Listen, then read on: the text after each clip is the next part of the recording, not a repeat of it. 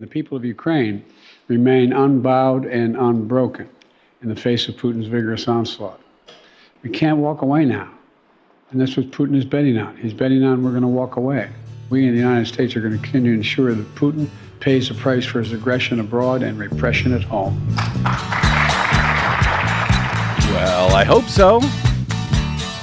We'll see if folks on the left agree. Well, I don't know why I came here tonight. That's why. I got the feeling that something ain't right. No, it ain't. I'm so scared in case I fall off my chair. And I'm wondering how I'll get down the stairs. Clowns to the left of me, jokers to the right. Here I am, stuck in the middle with you. I am. Barely. But I am. From Pacifica Radio in Los Angeles, this is the BradCast. That's heard on KPFK, 90.7 FM in LA, 98.7 in Santa Barbara, 93.7 in San Diego, 99.5 FM in Ridgecrest and China Lake, California. Also in California, in Red Bluff and Redding on KFOI and Round Mountains KKRN. Up in Oregon on the Central Coast on KYAQ, Cottage Grove's KSO and Eugene's KEPW. Lancaster, Pennsylvania's W News, Maui, Hawaii's KAKU. In Columbus, Ohio on WGRN, Palinville, New York's WLPP, Rochester, New York's WRFZ. Down in New Orleans on WHIV, out in Gallup, New Mexico on KNIZ. Concord, New Hampshire's WNHN, Fayetteville, Arkansas's KPSQ, in Seattle on KODX, Fairmont, West Virginia's WEFR, Janesville, Wisconsin's WADR, and Minneapolis, St. Paul's AM 950 KTNF. We also stream coast to coast and around the globe every day on the internet on the Progressive Voices channel, Netroots Radio, Radio for Humans, NicoleSandler.com, Radio Free Brooklyn, No Lies Radio, Detour Talk, and most of your favorite podcast sites blanketing planet Earth. I'm Brad Friedman, your friendly investigative blogger, journalist, troublemaker, muckraker, and all-around swell fellow, says me from BradBlog.com. Suffering with a sinus infection today. Please forgive me, but Desi Doyen, do stand by in case I have a coughing, sneezing, sniffling fit or just pass out from lack of sleep. No problem. I'll be here. All right. Desi Doyen is standing by. Welcome to the BradCast. Glad to have you here. I want to talk a little bit about what you heard President Biden mention at the top of the show there. About what we are doing for Ukraine, what we must do for Ukraine as he sees it, and frankly, as I see it. You may not see it that way. If so, I would love to take your call a little bit later this hour at 818-985-KPFK. That's 818-985-5735. If you think we should stop funding Ukraine in their defense against their foreign neighbor invasion in Russia. We'll talk about that in a little bit. And when you call in, by the way, 818-985-5735. Since we are on Fund Drive here, remember to hit button number 1 to get on the air, but hit button number 2 if you're able to help keep this station live and on your public airwaves. We could use your support.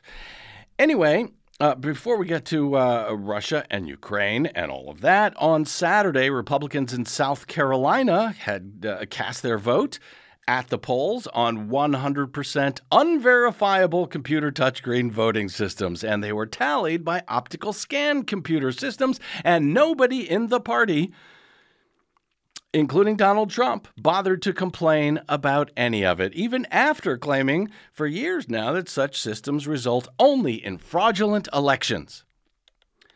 But perhaps that's because Donald Trump reportedly won the South Carolina Republican primary on Saturday, so everything was fine. By a margin of 20 points or so, winning essentially 60% to 40% over his last standing challenger. That would be former South Carolina Governor Nikki Haley. And while Trump has now been victorious in all 5 Republican nominating contests to date, he still seems to be getting no more than about 60% of the vote of Republicans, with about 40% of the party opposed to him, despite him running as a de facto incumbent.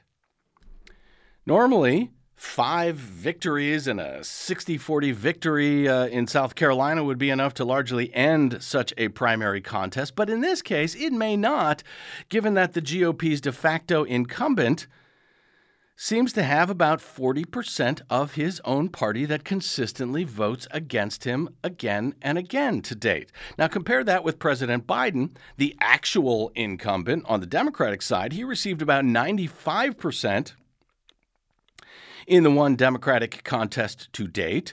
Still, that did not prevent the New York Times from misleading readers yet again. In their results articles for the Democratic primary in South Carolina earlier in February, the Times reported that Joe Biden won 95% of the vote, which was described by the New York Times as, quote, an uncertain measure of wider enthusiasm. Wait, 95% of the vote is an uncertain measure of voter enthusiasm? Over at the New York Times, apparently so. But Trump on Saturday, also at the New York Times, well, he fell just shy of 60% in the results on Saturday. 60%, not 95%, but 60%. And the New York Times described the victory as a, quote, crushing blow that has him, quote, barreling toward the nomination. Oh, you liberal New York Times, you are darling. Of course, Trump is trying to argue that the race is all over, even though 1,215 delegates are needed to win the nomination. Following Saturday's contest in South Carolina, Trump now has 110 delegates. Nikki Haley has 20. Quote, today is not the end of our story, Haley declared after her loss on Saturday, vowing to continue on despite failing to win any of the contests so far. Though on Monday, the Koch network, which had been backing her, said they plan to stop doing so to move that money towards congressional and state races. Saturday, by the way, was also the first day of the Wyoming GOP county conventions, which will select 23 of the state's 29 Republican delegates over the next 2 weeks. And just to help you set your calendars for the next week or two, yeah, go ahead, get out your calendars, get out a pen, get out a piece of paper, because this is really complicated. This week, Michigan Republicans will award delegates in their Tuesday primary. They will award delegates in the Tuesday primary, but also and more so in a statewide convention on Saturday. So the Republican primary is on Tuesday, February 27 in Michigan, in which all voters can participate, and a statewide Republican convention will be on Saturday, which is limited to elected party loyalists. In fact, it looks like there's going to be 2 statewide conventions on Saturday in Michigan on the Republican side, as the Michigan GOP is currently split between 2 different warring factions claiming to be the real Michigan Republican Party. Which convention should I recommend that you Republicans in Michigan go to? I have no idea. Good luck to you. In any event, most of the delegates by far in Michigan on the Republican side will be awarded at one or maybe both, I don't know, of those conventions by party loyalists, followed by a legal battle, I suspect. But yes, Trump has rigged that state as well, just as he did in Nevada, where delegates were only awarded at the state's caucuses, which he participated in. And no delegates were awarded via the state-run primary in Nevada, which Haley participated in, but Trump didn't, after he had pushed the state to only allow delegates to be awarded via the caucuses, but disallowing any candidates on that ballot in the caucuses if they were on the primary ballot. Not disarrayed at all over on the Republican side, are they? As large as Haley's loss was in her own home state on South Carolina on Saturday, polls suggest she could face even larger defeats in contests on March 5. That is next Tuesday, Super Tuesday. That said, the polling, all the polls have been overestimating Donald Trump's performances in the nominating contest to date. They have been inflating Trump's support by anywhere from 5 to 8 points or so as compared to how voters actually voted for him in those primaries and caucuses so far. Nonetheless, there are enough delegates up for grabs next week on Super Tuesday. And Trump has rigged the primaries enough to mandate winner take all in most of those primaries that, well, he could wrap up the number of delegates needed to secure the nomination on Super Tuesday, or at least get very close to it. That's March 5, Super Tuesday, and it will be the last day to vote in 16 states and territories, holding their 2024 primaries all on the same day in Alabama, Alaska, Arkansas, out here in California, Colorado, Maine, Massachusetts, Minnesota, North Carolina, Oklahoma, Tennessee, Texas, Utah, Vermont, Virginia, and American Samoa, all voting next Tuesday. We'll have results on this show as they are known on Wednesday. Wish us luck. That's a lot to keep track of. Now, out here in California, registered voters should have already received their vote-by-mail ballot by now. Here's a tip. The best way to optimize the odds of your ballot being counted as cast is actually to fill it out by hand and drop it off in person at a voting center or a drop box. If you are not registered to vote, you may still do so right now through Election Day at any voting center. You can register on the day that you go to vote. Though you may be forced to vote on an unverifiable touchscreen voting system out here in LA County at one of those voting centers where you can vote even if you received a vote-by-mail ballot but did not mail it in. You can't vote twice. For those people who do not have confidence in vote-by-mail ballots or don't want to drop off a verifiable hand-marked paper ballot in person, you can go in and vote on one of these touchscreens. I wouldn't recommend it, but you can do it. If you didn't receive a ballot and are registered, there is still time to either request one from your local registrar or you can go into a vote center and vote there. For more information in Los Angeles, you can go to lavote.gov. Please note, there are also 4 other nominating contests that will be held before Super Tuesday. Idaho and Missouri will hold Republican caucuses on Saturday, March 2, the same day as Michigan's Republican convention. Republicans in Washington, D.C. will vote in a primary on March 3. That's a Sunday, I guess, 2 days before Super Tuesday, just to make sure their voters are the most confused. And North Dakota will host caucuses on March 4. Got all of that? Also worth watching at Tuesday's primary in Michigan. Democrats will be voting in primaries as well, and on the Democratic side, some progressive activists, including Congresswoman Rashida Tlaib and the mayor of Dearborn, Michigan, I believe it is the most populous Arab American community in the nation, they are urging Arab American voters to select the uncommitted option on the ballot to protest Joe Biden's position on Israel's war in Gaza. And then, in non-election related calendar news in the days ahead, this Wednesday, February 28th, the House returns from its 2-week recess just 2 days before the first of 2 government shutdown deadlines. Yes, we're doing that again. Republican leaders have said they will not support another a short-term stopgap funding bill. Nonetheless, the schedule affords them little time to negotiate and somehow pass a full spending package. Pressure will also resume for lawmakers to approve a desperately needed Ukraine aid package, which also includes some funding for Israel and Taiwan, should Speaker Mike Johnson in the House deign to allow the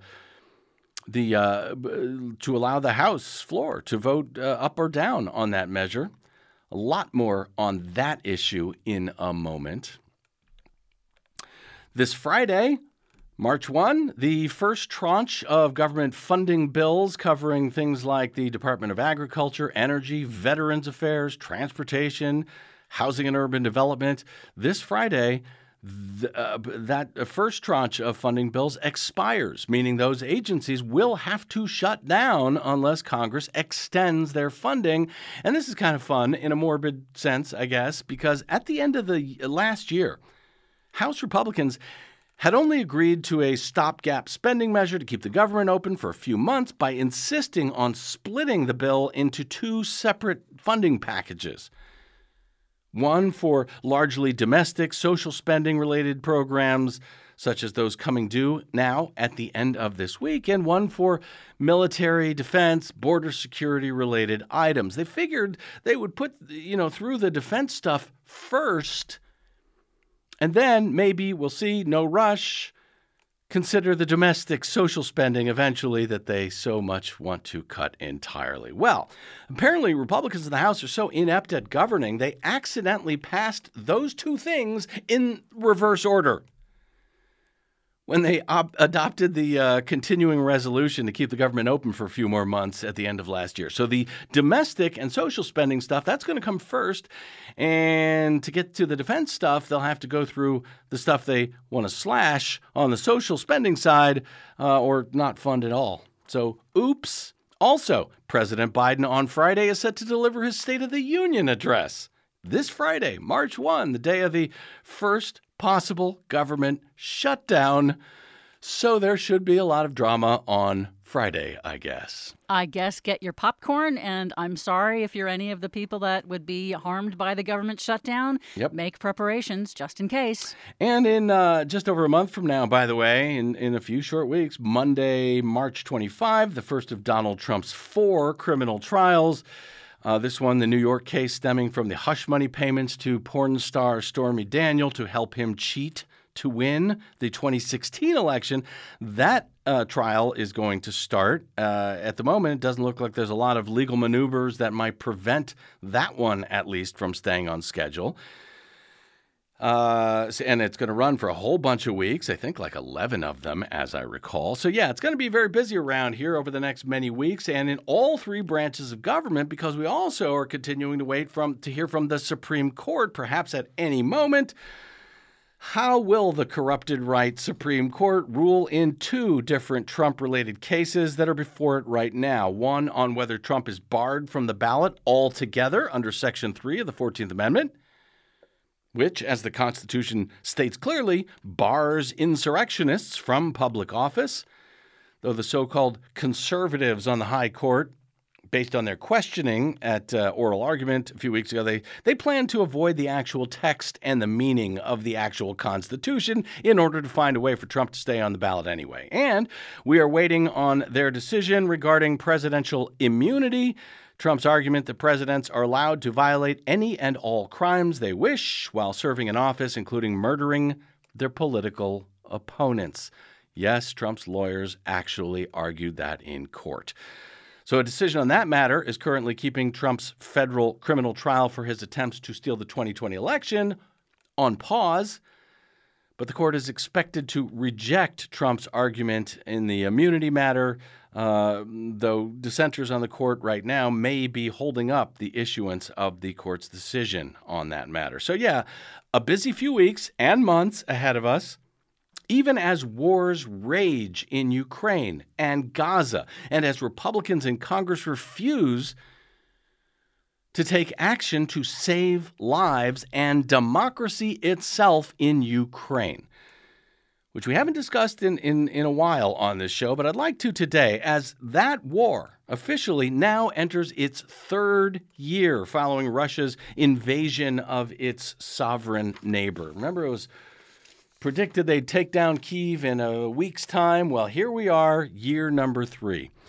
The U.S. and European Union on Friday heaped hundreds of new sanctions on Russia in connection with the 2nd anniversary of its invasion of Ukraine, and in retaliation for the death of longtime Kremlin critic and democracy champion Alexei Navalny last week in an Arctic penal colony.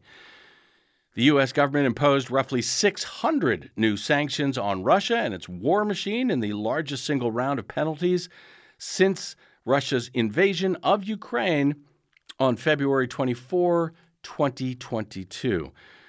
They come on the heels of a series of new arrests and indictments announced by the DOJ last Thursday that target Russian businessmen, including the head of Russia's 2nd largest bank. And they come on the heels of charges against a U.S.-Israeli citizen by the name of Alexander Smirnov for lying to federal agents about Joe Biden and his son Hunter receiving $5 million each in bribes from the Ukrainian energy company Burisma Turns out that was a lie. The claim, however, was at the heart of a years-long effort by Donald Trump and Republicans and right-wing media outlets and apparently the Kremlin itself to try and meddle in U.S. politics by hoping to damage Joe Biden. Smirnov was arrested and charged last week after what the Donald Trump-appointed DOJ prosecutor who charged him, who also charged Hunter Biden, by the way, on tax and gun-related charges that I suspect are going to be tossed out soon. But he was charged after Smirnov admitted that he received the false information about these non-existent bribes from top Russian intelligence operatives. And as I discussed on this program last week, the arrest made very clear that if there was still any question that the U.S. has been the target for at least a decade, a target of a Russian intelligence operation with active measures underway to interfere with our 2016 election, with our 2020 election, and of course now the 2024 election, with the attempts to impeach Joe Biden for what we now know to be a lie hatched by Russian intelligence and spread by Fox News and by too many on the left. I'll get to that in a moment. And put those Kremlin talking points and disinformation straight into the mouth of our former president and into the committee rooms of Congress led by the House GOP and then echoed, by the way, credulously by our mainstream corporate media in this country as if, could they be real? We don't know. There's no hard proof yet that Joe Biden got $5 million from Burisma. Not yet. Not yet. Not at all. To the point where I still don't think the mainstream corporate media in this country fully appreciate how they were ultimately used as useful idiots by the Kremlin.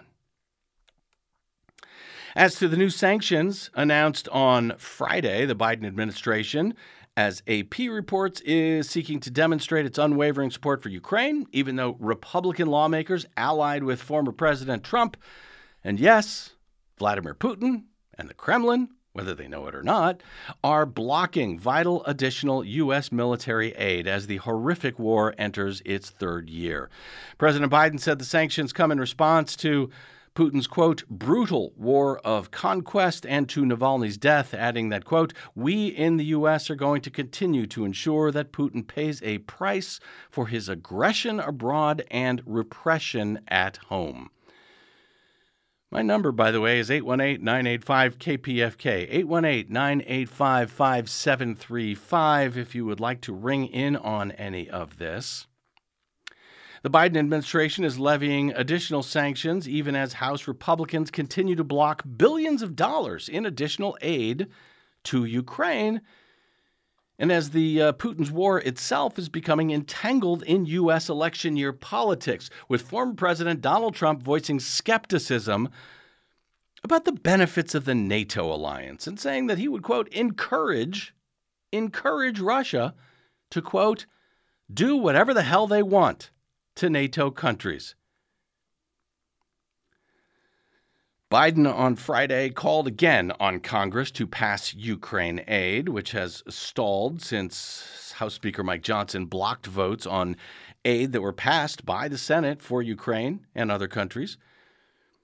Quote, Russia is taking Ukraine territory for the first time in months, said Joe Biden, but here in America, the Speaker gave the House a 2-week vacation. They have to come back and get this done, he said, because failure to support Ukraine in this critical moment will never be forgotten in history. And he is right. We will look back on this failure, this shameful failure, I fear, in the darkest of terms in years to come, unless Republicans in the House come around and do the right thing by supporting our Democratic allies who are willing to fight for themselves in what has become an existential battle to defend democracy itself in Europe and now even here at home. So we discussed last week on the BradCast what is now revealing itself to be a decade-long Russian intelligence op that America has fallen prey to, in no small part thanks to Republicans from Trump to Congress via, of course, the right-wing media sphere that has helped to spread it all. But never mind that the corrupt Republican Party is now doing the Kremlin's bidding in the halls of Congress, even as tens of thousands pay the ultimate price in Ukraine. I'd like to talk today about how horrifically misleading the arguments have now become from folks on the supposed left regarding Ukraine. Because if I don't, frankly, who will? Well, maybe, hopefully, you will, if you'd like to. 818-985-5735, if you want to ring in on what I'm about to talk about today on either side of the conversation. 818-985-KPFK. I'm talking about the folks on the supposed progressive left, which, by the way, I include myself among. The folks who correctly opposed the U.S. and its imperialist invasion of a sovereign foreign nation just a few years ago when it was the U.S. that was attacking Iraq, for example. But with Russia, now the imperialist nation attacking its peaceful, democratic, sovereign foreign neighbor, many on the left seem to have tossed all of those principles out the window for some strange reason, and they are demanding that the invaded country, that would be Ukraine in this case, fight for its own national sovereignty and to protect, for its own national sovereignty and protecting all of Europe from Vladimir Putin's rising totalitarian dictatorship.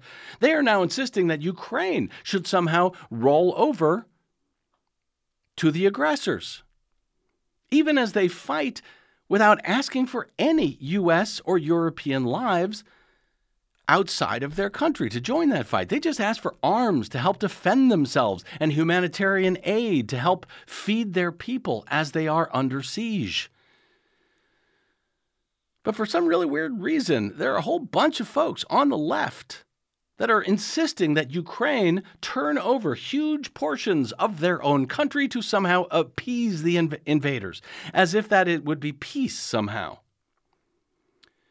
As if the invaders will end with that deadly, stolen, criminal victory, as if they won't then march into Moldova or Poland or Czechoslovakia or Finland next. I received a note from a longtime, previously good progressive here in Southern California. I believe he's a longtime KPFK listener as well. His name is Jim. I'm not going to mention his last name because I'm not trying to embarrass him, but I do wish to talk to my own peeps here, the folks on the progressive left who have been so woefully disinformed via Kremlin talking points that they seem to have forgotten what it is they stand for. And of course, the saddest part is, I honestly do not think those folks understand how they are being used as dupes and useful idiots by the Kremlin. So Jim sent me an email citing an opinion piece in The Hill over the weekend, arguing that those of us who believe Ukraine should be aided in their fight for themselves in favor of democracy and against fascist, autocratic, invading neighbors are just doing so because we are, as the headline in The Hill says, privileged enough to be willing to, quote, fight to the last Ukrainian. You may have heard that quote before. It's been used a lot over the past several months and now years of Putin's assault on Ukraine. As the opinion writer in The Hill argues, if the idea of supporting the Ukraine war with Russia was to, quote, save the people of Ukraine and the country's infrastructure, then those who advocated for that course of action have failed miserably. The writer goes on to ask if any of that matters to the, quote, privileged and neocon class on both sides of the Atlantic who, from the safety of thousands of miles away, continually advocate for the youth of Ukraine to march into the teeth of the Russian war machine. The writer then offers a familiar argument heard from both the far right and, yes, from the far left. And coincidentally, as luck would have it, directly from the Kremlin itself, that, quote, if they have no regard for the hundreds of thousands of dead and wounded, for the leveled infrastructure, for the 6 million plus who have fled Ukraine, or for the billions of U.S. tax dollars, then what is their opinion with regard to triggering World War III? It's literally the argument straight out of the Kremlin. It's echoed, that argument, by both the right and, sadly, the left. Even though nobody wants World War III, but nobody is forcing the youth of Ukraine to march into the Russian war machine. Other than Russia, by the way, they are. But those of us who think that Ukraine should be allowed to defend themselves if they choose to, which they have valiantly now for more than 2 years, from an invasion they neither caused nor invited, that somehow we are the privileged and, amusingly, the neocon class, really? It's quite amusing because if only this particular piece in The Hill, sent to me by an actual progressive, citing it, I guess, favorably, or at least a one-time progressive, to argue against my position on Ukraine, that article in The Hill was actually written by a guy named Doug McKinnon. He used to work for the Ronald Reagan and George H.W. Bush White Houses and the Pentagon of the Bush administration. He was press secretary to Bob Dole. But he's the guy progressives are citing now on Ukraine to support their position. He's the one who's worried about the privileged and the neocons. And he's being promoted by a supposed lefty for these peaceful views on Ukraine. Really? Anyway, I want to focus on the claim included in the headline of that Hill piece. It was sent to me by Jim to, quote, raise your privileged hand if you're willing to fight to the last Ukrainian. In fact, Jim's email to me included nothing more than a link to that article with a subject line on the email that read, quote, raise that hand, Brad. And I honestly believe that Jim has no idea that he is literally helping to circulate literal Kremlin propaganda on that fight to the last Ukrainian line. I suspect Doug McKinnon does know it. I don't know if Jim does. But, I'd like to think he doesn't. And I'd like to think that many of the folks that you may hear echoing these exact same lines, including folks you will hear right here on my own flagship station in Los Angeles on KPFK, and probably across many other Pacifica affiliate stations, maybe they don't realize that this disinformation comes literally straight out of the Kremlin, but it does. As the Washington Post reported in an exclusive last week, headlined, Kremlin runs disinformation campaign to undermine Zelensky, documents show. Kremlin instructions to circulate pretty much all of the talking points that I just mentioned, that McKinnon on the right passed along to Hill readers, and that Jim on the left then passed on to me. These are all now well documented as being ordered specifically by the Kremlin, making their way onto social media and then into the mouths of knowing or unknowing useful idiots. The Post writes in their exclusive, the Kremlin instruction resulted in thousands of social media posts and hundreds of fabricated articles created by troll farms and circulated in Ukraine and across Europe. The files, numbering more than 100 documents, were shared with the Post to expose for the first time the scale of Kremlin propaganda targeting Zelensky with the aim of dividing and destabilizing Ukrainian society, efforts that Moscow dubbed, quote, information psychological operations.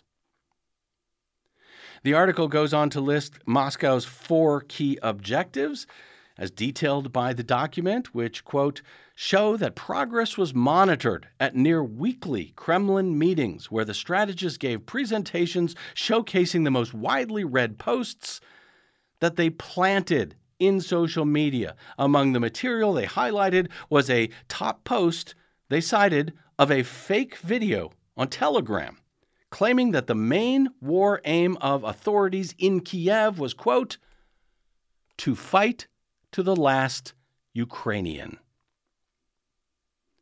That's the exact argument that appeared in The Hill last week from a right-winger, was passed on to me from a supposed left-winger. Not a supposed left-winger, an actual one. I know him. But like too many on the left, he has fallen prey. Yes, just as the House GOP has, to talking points literally straight out of the Kremlin. And while there are many out there calling out Trump and his Republican Party at this point for becoming useful idiots for Vladimir Putin, few, if any, are calling out those on the left who have done the same thing, who have fallen for it, even at the potential cost of Western democracy. Now, I know we've got quite a few of those listeners who listen to this show who agree with those Kremlin talking points. I know because I hear them via email to BradCast@bradblog.com or on my Twitter or Facebook feed at the Bradblog, or even as callers into this program. As I recall, just a few weeks ago, one caller echoed the Kremlin and Vladimir Putin talking points by claiming that Putin was just trying to denazify Ukraine. Even though, by the way, Ukraine's President Zelensky is actually Jewish, its defense minister is Muslim, but sure, they're all Nazis. And Russia is just trying to protect us from them. Really? So I would love to hear from some of you today, those of you who don't support aid to Ukraine. I would love to know why. I really would. 818-985-5735. I guess, someone has to call out the left, and I guess today that someone is me. And I promise I will be nice if you are. I'm not going to allow you to use our public airwaves to spread Kremlin talking points if I can help it, and at least not without responding to those points, or if you can support them, so be it. But this is a big problem, as I see it, on the left, not just on the right. And this includes shows you have heard on this station here in Los Angeles, shows that you might hear every night on this station, who are, as coincidence would have it, repeating Kremlin talking points, often word for word. Raise your hand if you're willing to fight to the last Ukrainian. And they need to be called out. Because I don't know if they're doing it on purpose. I don't know if they know that they're passing on disinformation. But now we know that they are, because we have the documents to show it. And by the way, to my friends who are anti-war, as I am, while, it's okay. It's okay to support Ukraine in their war defending themselves. You can support them and, you can be anti-war while also being anti-hostile invasion and anti-war crimes, as I am and as many of these folks once were. I'd love to hear from you. 818-985-5735. If you have been sucked into believing that the U.S. and Europe should somehow force Ukraine to negotiate with their invaders, who could simply leave to end this war, we could call on them to leave. 818-985-5735. Someone needs to open up this discussion. I guess that falls to me today because though the left in this country is the tiniest sliver of our public airwaves, frankly, if we believe in free speech, this is a discussion that needs to be had on our public airwaves because a lot of people that I like are being wildly and horrifically misinformed and disinformed with Kremlin propaganda. And if there's anything I can do to call it out, I think I should. 818-985-KPFK is my phone number. We're going to take a quick break, and we will be back with your calls right after this.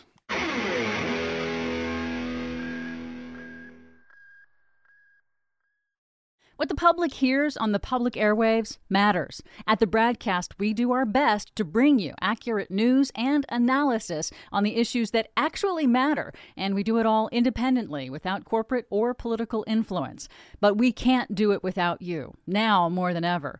Please help us stay on your public airwaves by going to bradblog.com/donate to help keep us going. That's bradblog.com/donate. And thanks.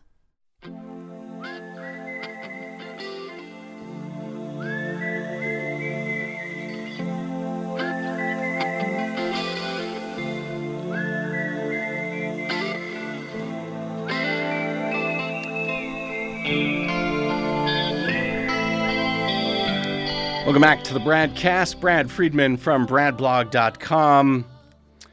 Sinus infection and all, please forgive me. Thank you for sticking with us. 818-985-5735 is our phone number if you are actually part of the left who disagrees with supporting our Democratic friends in Ukraine to help them defend themselves against the fascistic, totalitarian, autocratic foreign neighbor who has invaded them. That would be Russia and Vladimir Putin. Let's get right to your calls. We'll try to keep it short and sweet with everybody so we can get to as many as we can. Bill in Santa Monica, you disagree with me. You think that we should not be helping Ukraine. Is that right? Yeah, that's correct. Why is that? I just want to know, how far are you willing to push Putin? In other words, are you willing to help Ukraine to push Putin out of the Crimea and back into Russia?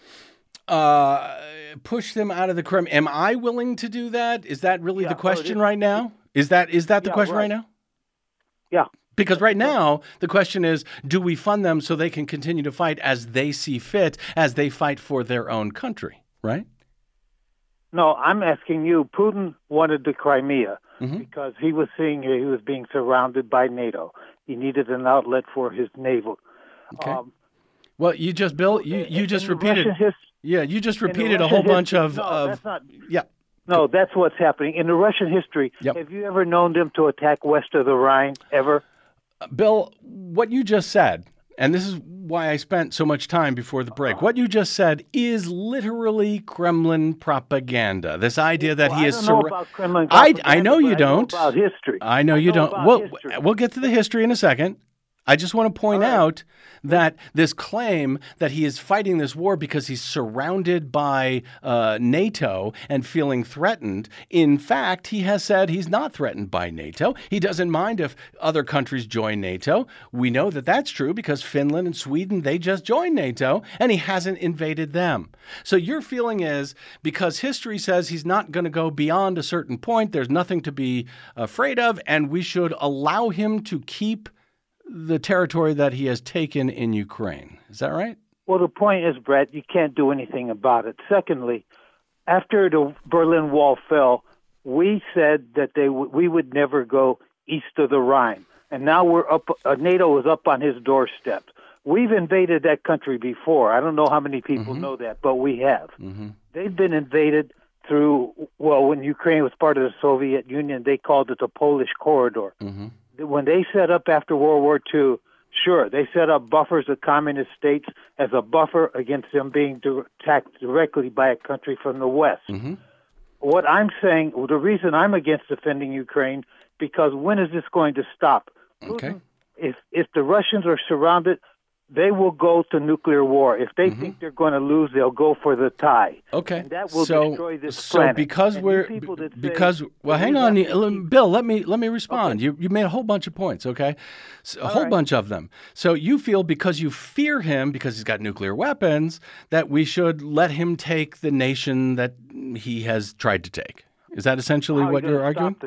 How are you going to stop? Well, the people of Ukraine are in a war with them. The people of Ukraine are trying to stop them. The people of Ukraine have done a pretty damn good job after 2 years of stopping what was supposed to be an invasion that was going to take a week, and Kyiv was going to fall.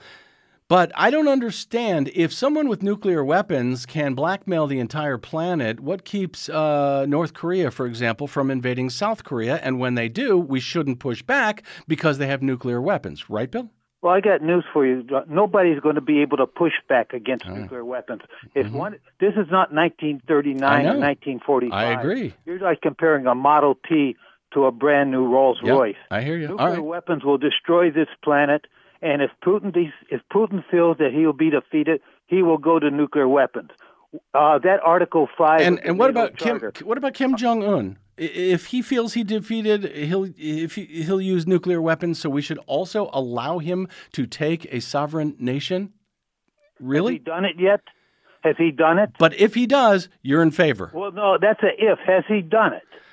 Well, once folks like Bill, Bill, no, I'm not. Nobody with nuclear weapons attacks anybody in the modern world unless you want to see the planet destroyed. Right, don't think but Russia just did attack someone with They have nuclear weapons. They don't have nuclear weapons. Russia doesn't have nuclear weapons? No, Ukraine doesn't have nuclear weapons. Okay. You mentioned can't something before I let you go, Russia. Bill, because there's a lot of people that agree with you here, and I want to give them a shot at it too. But you mentioned this notion that NATO would not move 1 inch to the east. It's something that also we hear from the Kremlin. But there was another deal. I heard it. Okay. I heard it from George Kennard, but go ahead. All right. Well, I don't know where you heard it from, but I can tell you where it originates from. That said, there's also something called the Budapest Memorandums, which were signed by Russia in 1992 after the fall of the Soviet Union as the Cold War ended, in which they promised, in exchange for, yes, Ukraine's nuclear weapons, give us those weapons and we will protect your sovereignty and your border. If you give us your nuclear weapons, we will make sure that nobody invades you. Oh, Bill hung up? That's weird. Why did Bill hang up? I don't know, but you should probably continue with your point, which is that that Ukraine and Russia signed an agreement, and Russia said we aren't going to invade you because you're giving us your nuclear weapons. Right. Exactly. At the time, Ukraine, I think, was the second most powerful nuclear power in the world, on the planet. And there was a big agreement with Russia and Ukraine and a number of European Union nations. Give your nukes to Russia, and Russia will make sure you are never invaded. And gosh, look what happened. Let me go to Tom in Irvine. And I'm sorry, I went longer than I wanted to because I want to try to get to as many people as I can. Tom in Irvine, welcome to the BradCast, sir. Hi, Brad. Thank you. Yes. Well, I think Bill hung up because you just exposed him for the hypocrite that he is. You just illustrated how. Well, he said North Korea won't invade or hasn't invaded anybody yet, and then you just gave him an example of Russia, who has a nuclear weapon, of someone that did. So.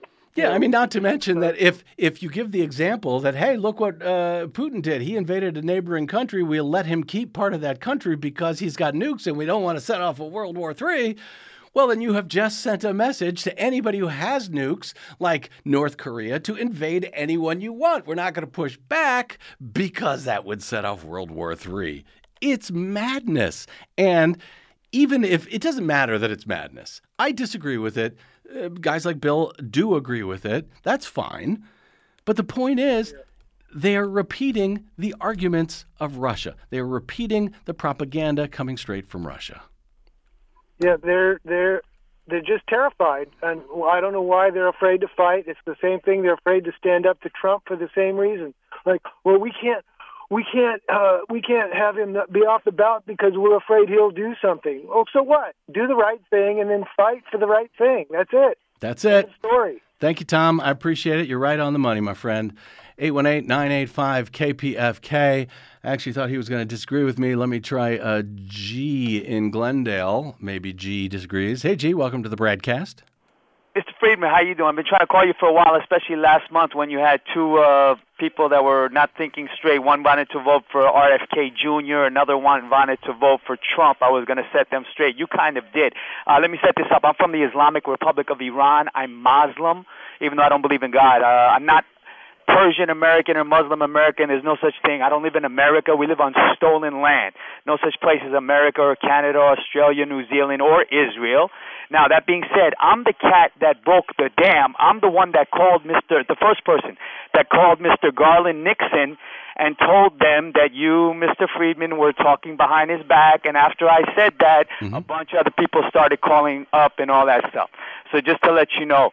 And hang on, G, just to let everyone else know, Garland Nixon is someone who used to be on this station. He literally works for the Kremlin. He does a 2-hour show 5 days a week that is paid for. It's on a network called Sputnik, which is funded by the Kremlin. And he was coming on our airwaves here with the show every week and not mentioning who actually pays his salary. He's gone now, thank God. A little bit less Kremlin propaganda, but there you go.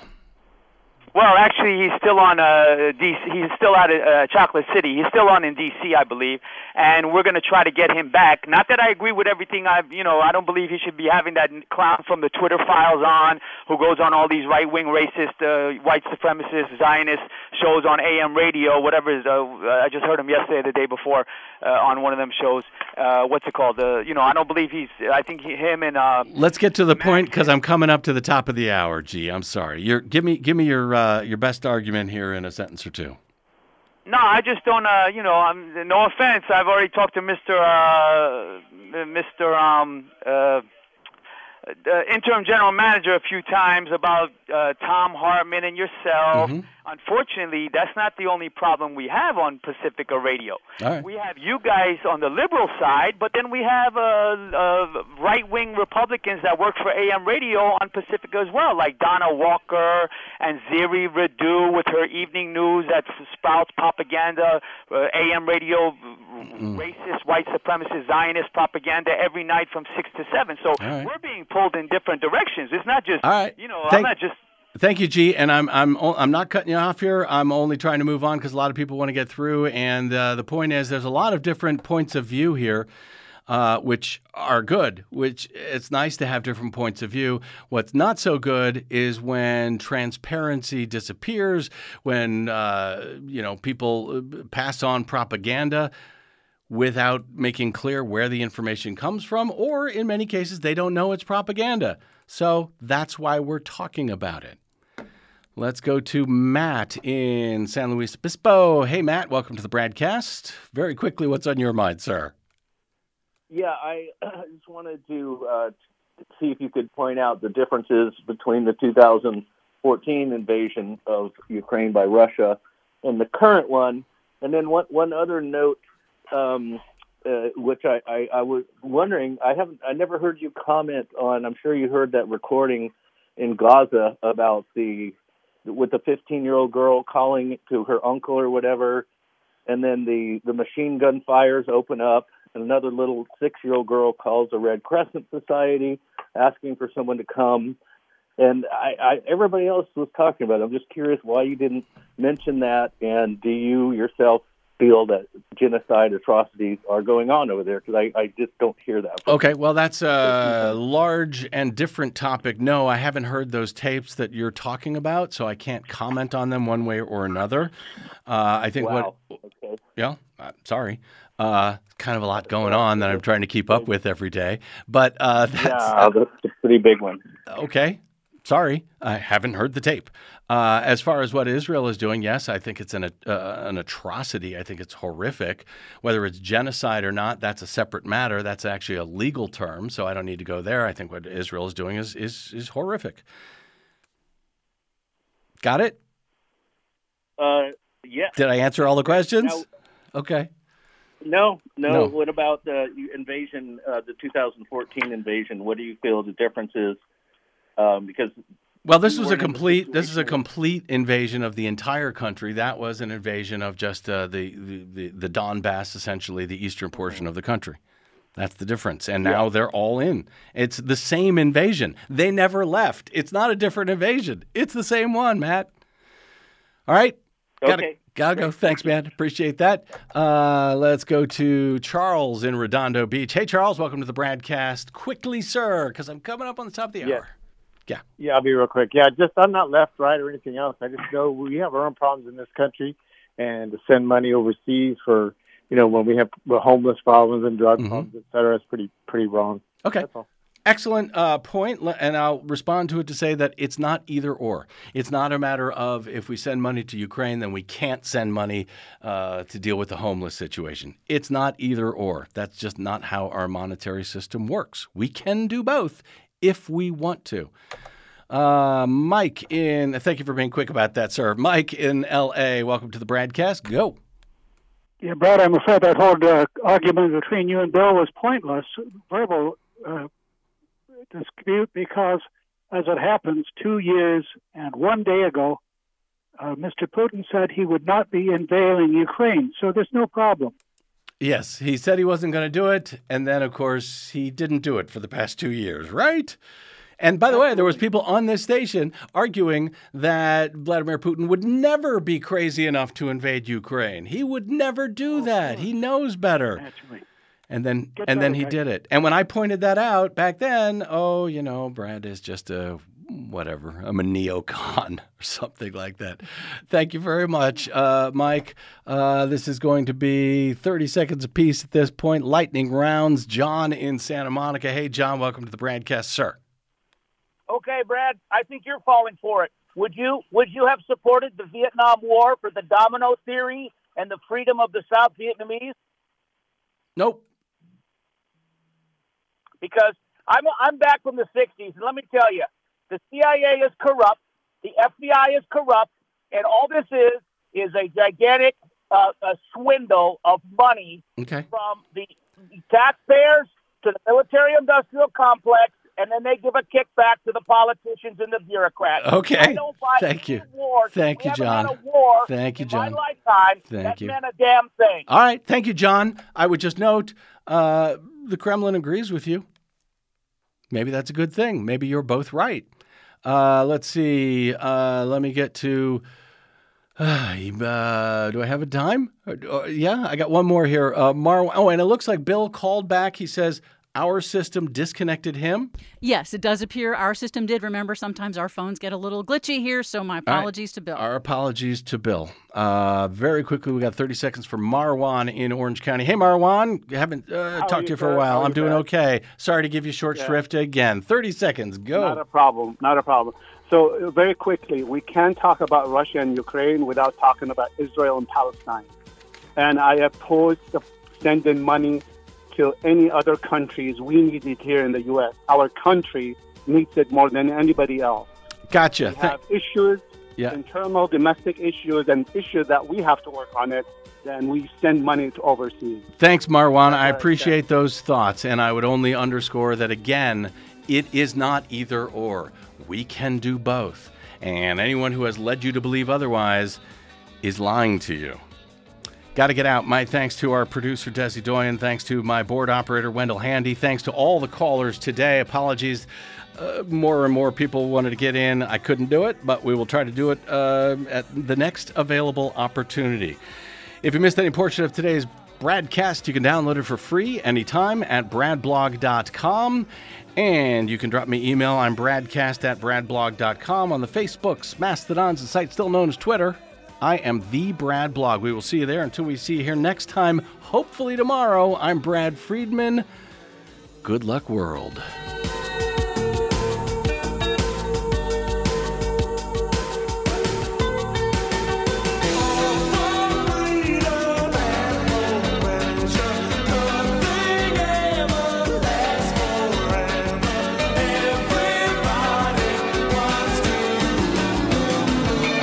Listening to the BradCast. We are 100% listener supported, thanks to listeners like you who drop by bradblog.com/donate.